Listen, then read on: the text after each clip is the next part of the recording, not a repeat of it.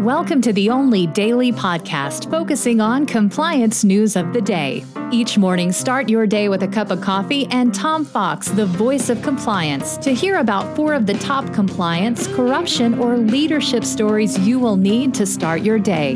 The Daily Compliance News is a production of the Compliance Podcast Network.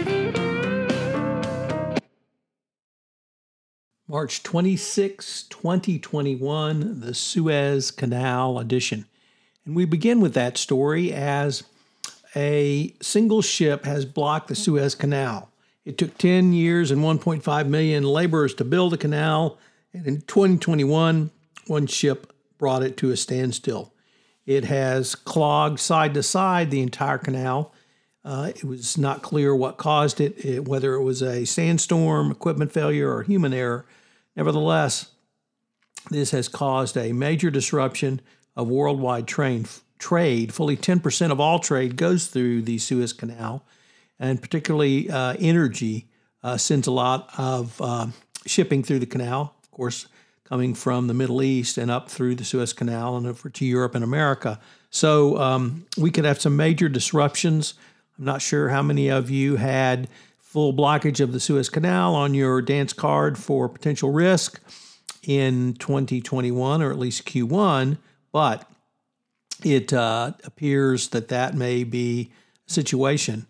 The people who are trying to free it say it could be weeks before they are able to offload enough weight and get enough power to turn the ship so that it opens the canal. So a major disaster for maritime shipping and for the worldwide supply chain.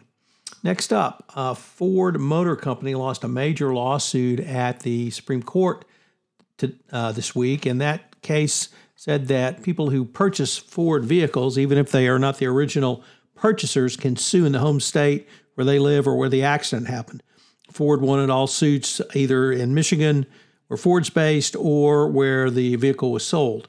The Supreme Court said that's really an inane legal position for a major mass producer of consumer products to take, and a major loss for Ford as they will now have to fight state court liability in all 50 states, something they've probably been doing for quite some time, though. In the Send in the Clouds music episode, the NCAA has hired a law firm to examine gender equity gaps. If anyone has seen the humorous videos from the women's NCAA Final Four, everyone knows how badly the women have been treated. They can't even use the word March Madness. And now the NCAA claims it's going to investigate it. Given its paucity for doing nothing, as in nothing, particularly for women's sports, and focusing only on the Big Five football conferences, the NCAA is in a very bad position. And with equity and equality forefront in the minds of this Congress, it's going to be interesting to see the fallout. Clearly, the NCAA is trying to get ahead of this, but once again, given the music of Send in the Clowns, it probably will not do anything and absolve itself of all liability and culpability. And finally, tech industry leaders were back up in front of Congress today, trying to justify why they have behaved so badly. Mark Zuckerberg blamed the January insurrection not on his platform, but on Trump. Twitter took some responsibility. So it appears a day of tech reckoning is coming, and that these big tech firms will receive some sort of regulation.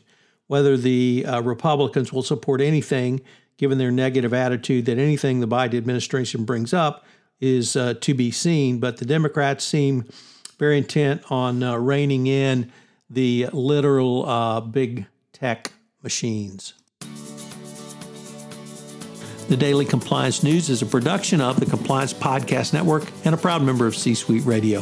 Thanks so much for listening. I hope you'll join me again tomorrow.